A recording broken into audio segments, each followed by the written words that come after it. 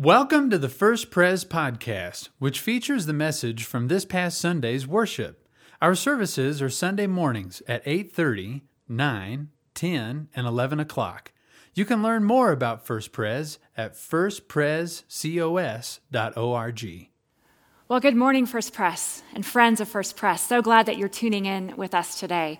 I want you to know that we miss you. It's odd to not see your faces here, but I know you're there. But we miss you. We're praying for you. Our staff is thinking about you every day and hoping that you're doing well and meeting Christ right where you're at. Today, we're finishing our Jesus series, and our scripture takes us to the end of Matthew 28, that time when Jesus first gathers his disciples after his resurrection. I can imagine it's a meeting full of hope and wonder, of fear and awe. It's a moment that begins with worship and then moves into mission. In these verses, Jesus extends his mission to his disciples, commissioning them to God's work in the world. The Great Commission is all about going. And so as we move through the scripture today, one of the questions on your mind might be, how do we go when we've been ordered to stay? Great question. I'm glad you've asked it. We'll get there. But for now, open your Bibles to Matthew 28, verses 10 to 20. And we're picking up with Jesus talking to the two Marys, who are the first ones to encounter him after his resurrection. So listen to the word of God.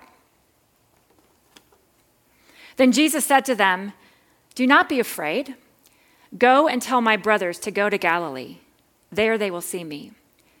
While the women were on their way, some of the guards went into the city and reported to the chief priests everything that had happened.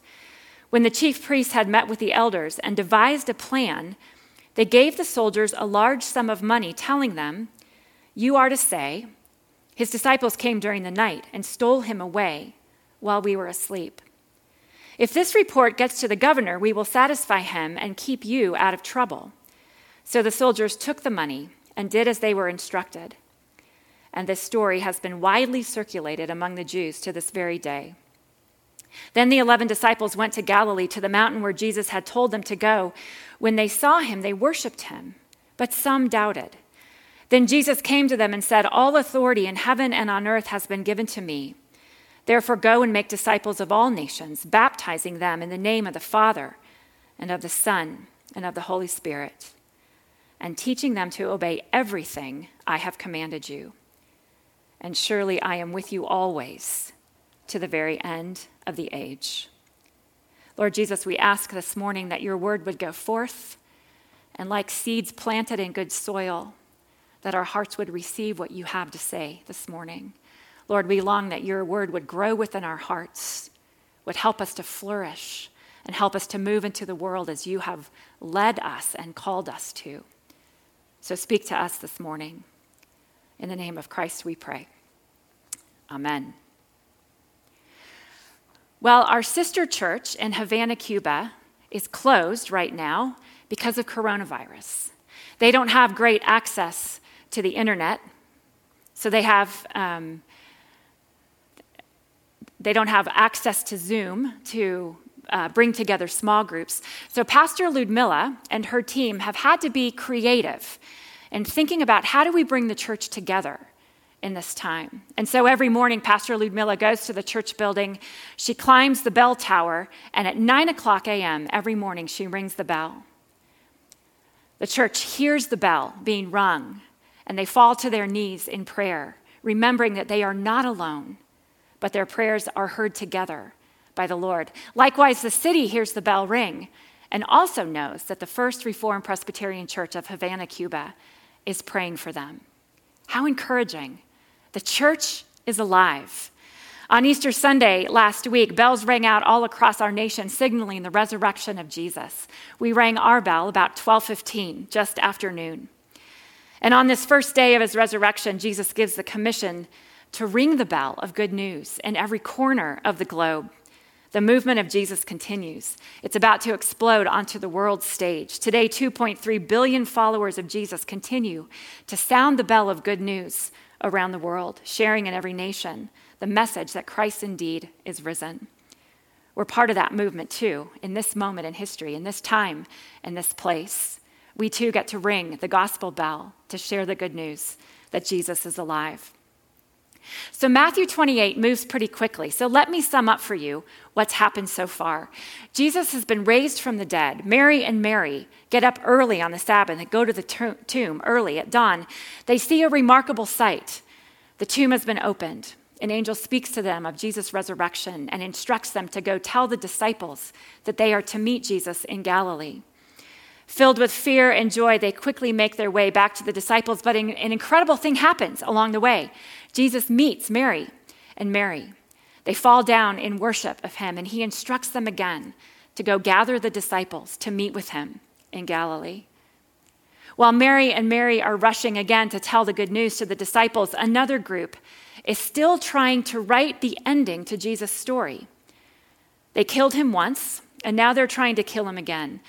He isn't alive, they say. We'll say his body has merely been stolen.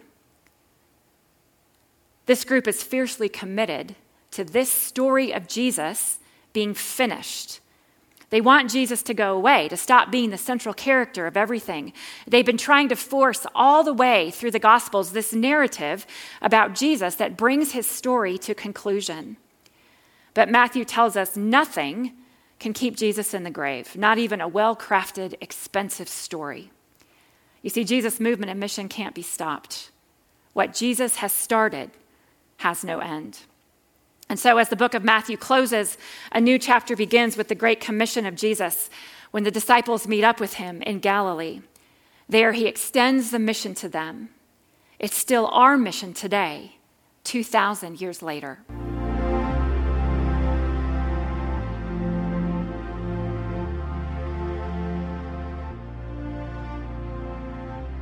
We're right here on the Mount of Olives today, where at the end of his ministry, Jesus gathered his disciples, and for the last time, he shared his bodily presence with them. He had given the Great Commission, a statement of Jesus that I think has shaped the ministry of the church, has shaped my ministry probably more than any other. When he said to his friends, between the time that I go up from here into heaven and I come back down, I want you to be about one thing. I want you to go to all nations. He told them that on a mountain in Galilee and then gathered the disciples here where he ascended into heaven.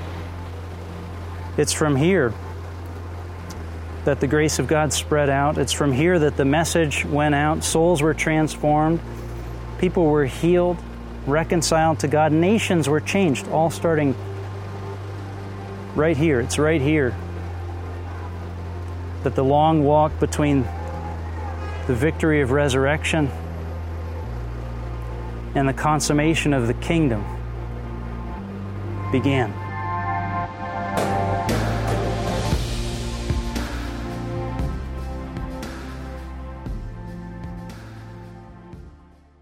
Real words spoken by the real Jesus in a real time, in a real place.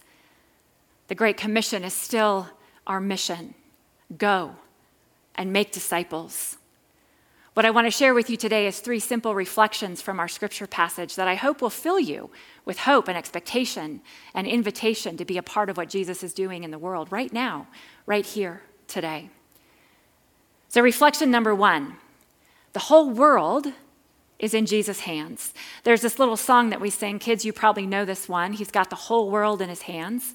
He's got the whole world in his hands. It just repeats itself. I want to invite you kids to sing that to your parents all day long. This is a really important message. Jesus holds the world in his hands. Matthew 28 is one of many scriptures that make this little song true. And what we learn in this extraordinary story is that Jesus holds the world, that Jesus is at work in the world. All authority in the world, in the earth, is his. Maybe said a different way, there's not a person or place in the whole world where Jesus is not already at work. In these verses, when Jesus uses the words all, everything, and always, it's not merely for effect or for the sake of emphasis. It's actually true. All authority, all nations, I'm with you always, obey everything. Matthew's final words here are marked with a sense of wholeness. Before Jesus asks us to do anything, he reminds us that everything belongs to him. Eugene Peterson writes, Christ plays in 10,000 places, meaning everything is already his. The mission Jesus gives is started and completed and surrounded and enveloped by Jesus with the Father and the Holy Spirit. As my theology professor used to say, the whole God is fully at work in the whole world, always. We simply get an invitation to be a part of what God is doing to restore the world. Last week we worshiped from the rooftop at First Press. It was marvelous. Those were marvelous services, looking out over the city, the empty cross standing tall above this beautiful place that we live. It reminded me that our worship leads us right into the heart of the city where God is at work, calling us to love the city, to care for the city, to help the city flourish. It also reminded me of downtown Los Angeles, 1987, when U2, arguably the biggest band on the planet at the time, set up on the rooftop at the corner of 7th and Main to sing Where the Streets Have No Name. Their intent was to draw a crowd and shut down the surrounding streets and cause a big disruption. They said if there's one thing in LA people hate, it's having their streets shut down. Their gig was eventually shut down by authorities, as you may remember. But that was kind of the plan. U2 believed that music should always shake things up. Well, I don't think that our rooftop services shut down our city. Our city, of course, is already shut down. But the resurrection of Jesus disrupted everything. It changed the course of human history. And Jesus now calls the disciples back together because the Great Commission is underway. There's a whole world to tell. Eternal life has been accomplished. The great restoration is moving out. We read that when the disciples see Jesus for the first time after his death, they worshiped him. They see him for who he really is, the risen Lord. When they saw him, they worshiped him. When one finds themselves in the presence of God, the only response is worship. This is Matthew's way of saying they see Jesus now as God. For Matthew, worship is the ultimate response to the God of the universe. Worship the Lord your God and serve him only, Jesus says back in chapter 4. Although our church building is closed, we're still gathering for worship every week, right here together. Because worship is our first response. Worship is what we're created for, to serve and love and worship the Father, Son, and Holy Spirit, the triune community of love and light and life. The disciples' first response is worship. When we worship Jesus, we find ourselves totally free and available to love the world and our neighbor as Jesus commands us to. In worship, we understand that the burden of the world rests on Christ. He's the one who carries the world, who holds it in his hands. Nobody loves the world or your neighbor more than Jesus. In worship, we affirm that Jesus holds all things together. So reflection number 1, the whole world is in Jesus' hands. Reflection number 2, Jesus calls us into mission just as we are. Verse 16, then the 11 disciples went to Galilee, to the mountain where Jesus had told them to go, and when they saw him, they worshiped him, but some doubted. We read here that the 11 showed up. There are no longer 12. The disciples' group has been diminished. The last we read of the disciples, Judas had taken his own life. Peter had denied Jesus 3 times. The remaining group was hiding in an upper room, terrified of what would happen next. Only the women and John stay at the cross to the end. It was not one of the 12, but Joseph of Arimathea who stepped forward to bury Jesus' body. And it was Mary and Mary who bravely showed up at the tomb on the Sunday morning. In our scripture here, Matthew writes that they worshiped Jesus, but some of them doubted. Hardly a group that Jesus might entrust the future of the Great Commission into their hands. We're reminded in some of our greatest storytelling adventures that it's not the most fit who are asked to complete great things in this world, but the flawed. Hobbits and children, orphans and paupers, shepherd boys and refugees, discarded women and servant girls. And the 11 who wrestled through worship with doubt. You see, Jesus calls us as we are to bring whatever it is that we have and offer it to him. So like the disciples, we come to Jesus as wounded and broken people. We know that we're not whole. We're called forth in our weakness, and Jesus simply asks us to come as we are, to show up with what we have. Jesus is the only perfect one. Christ is the only one who is complete, the one who holds it all together. Many of you know that my husband has been battling pneumonia and whooping cough, of all things, for the past 5 weeks. He's been in recovery for a few weeks now, but recovery is slow with pneumonia, as you may know. I've been incredibly careful to stay at home, to not go out more than I need to, so that I don't bring anything home that might put his recovery at risk. Like many of you, we're living out of a place of vulnerability and caution. We're deeply aware of our weaknesses. But we're encouraged as we see the church at work here and in the world. We still feel a part of it. We're praying more than we ever have prayed before as a family. In our house, we're struggling, just like you, with isolation and frustration. We discovered that we're not very good homeschoolers, but we are getting really good at Yahtzee and baking banana bread. But we also have short tempers. At times we feel lost, but we still feel a part of God's movement as the Spirit is calling us right where we are, working from home with our kids, listening to the Spirit, talking with our neighbors over the barriers set up. We're learning that the Spirit is still moving, still at work, still calling us forth to be part of God's work. I don't know how each of you is coming to worship today. I don't know how you're feeling. We've been in this home order for several weeks now. I think 5 weeks we've been home. Who knows what will happen next when this latest order ends on April 27th. But what I do know is that it's okay to come to Jesus as 11 instead of 12. It's okay to come to worship with a little bit of doubt. Worship and doubt. It's okay to come as you are.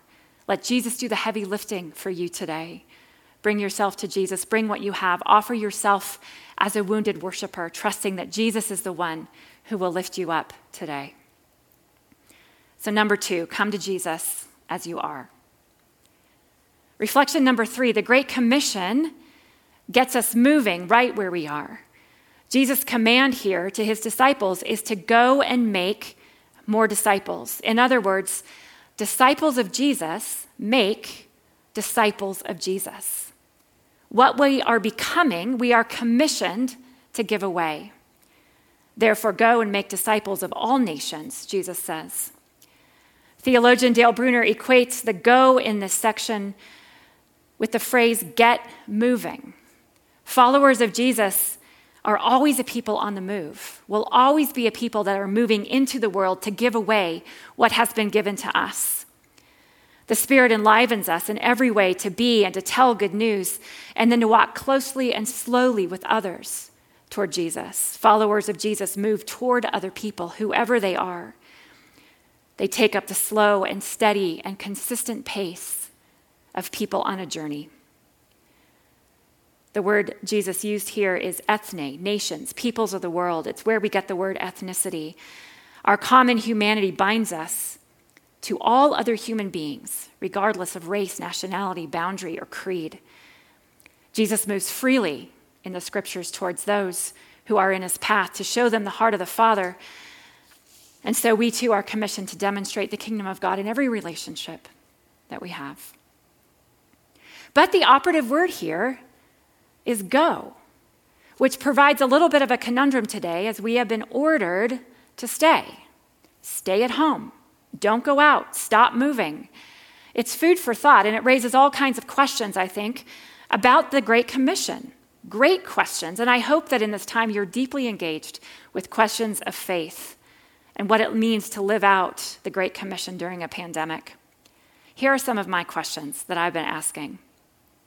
How do we go when we've been ordered to stay at home? Is staying the new going? Does the gospel shelter in place? Does Zoom count as a disciple-making tool? Gift giving and the art of leaving things on someone's porch, is that part of the Great Commission? Can I love my neighbor if I'm wearing a mask? Does home communion count? And how do I make bread without yeast? Thank you, Cullen's family, by the way, for helping us understand how to do that. We're going to use that again in a few weeks. Did we have to get a noise permit to worship on the roof of the church? Are we even allowed to be on the roof of the church? If I can't put a check on the offering plate, is it still considered a tithe? Is homeschooling considered a spiritual gift? And can I pray for it if I don't have it? How many times do I need to apologize to the people I live with for not being a great example of Jesus' love? And the list of questions goes on. A new context, a new set of questions. How does the gospel get shared in quarantine? In about 10,000 different ways. How are you demonstrating the love of Christ right in the place where you are? What does it look like for you to share the love of Christ? And then there are the questions that come in the desperate and dark places of this pandemic that we're in. Questions like, will God provide for me if I lose my job? Is Jesus with me as a first responder, as a healthcare worker, as a grocery worker in our community? Is God protecting me in the risky places that I am called to be and called to work? In the emergency rooms, in the overcrowded waiting rooms where the sick are gathered to seek help and care, is Jesus there? If I'm not allowed to be in the ICU with my loved one who is suffering, is Jesus there? And can he touch them in the desperate places where they are? Will Jesus heal me if I get sick? Heartbreaking questions that border on suffering and death, questions that come from distressed and anxious hearts. When Jesus told his disciples in the upper room to not let their hearts be troubled in the Gospel of John, he also told them that he was sending the Holy Spirit, a comforter, a guide, a teacher, an advocate. The Holy Spirit crosses into every place, over every barrier, and brings Jesus into every corner of the world. In his death, Jesus crossed into the thin places between life and death.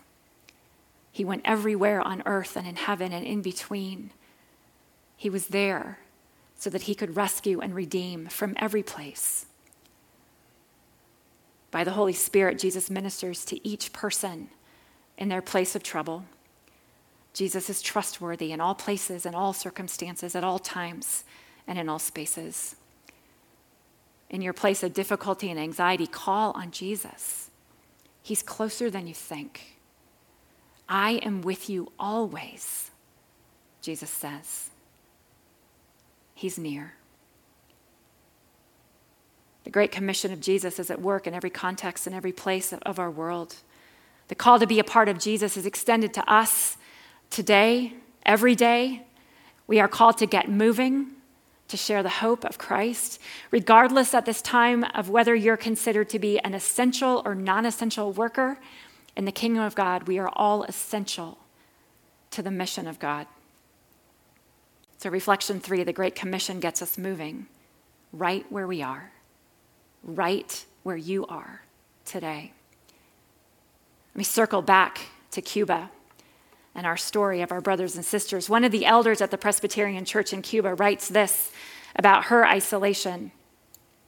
She writes, I miss the Sunday services. And as you know, we cannot worship via internet. It makes more difficult and sad the isolation for me. But we are united in prayer every morning at 9:00. Ludmilla rings the bell of the church and people can remember to pray, and other people can realize the church is still alive. The church is alive. The Holy Spirit enlivens the church in every time and every place. The Holy Spirit enlivens you, your heart and your mind to be creative and to think about how you share the gospel in new and wonderful ways with those around you, even from isolation. How does the gospel go forward in quarantine? In about 10,000 different ways. Jesus doesn't leave us with a simple formula or a one-size-fits-all guide on how to share Christ with your neighbor, but he does say that conversions will happen and that the way of Christ can be taught by each of us. And what Jesus does leave with us is himself. Jesus has the whole world in his hands. And he says, I am with you always. And in between those two realities, he calls each of us to go up the stairs of the bell tower and to ring the bell of hope with clarity and faithfulness to everyone we are in relationship with and in every place where we are called to go. Christ is risen. He is risen indeed. Let's get moving and share the good news with everyone we meet. Lord Jesus, we are so grateful that you are the one who holds the world in your hands. We are so grateful that you are with us in this time, in this place, in this moment in history, and we're so grateful for the invitation to join your mission to be a part of the restoration and rescue of this world. Lord, by your Holy Spirit, speak to us this morning. Remind us of who you are in worship, and remind us of how you've called us to love our neighbor and our world. Lord, we give this morning to you. We receive what you have for us. In the name of Jesus, we pray. Amen. Thanks for listening to the First Pres podcast. If you would like more information, you may visit our website at firstprescos.org.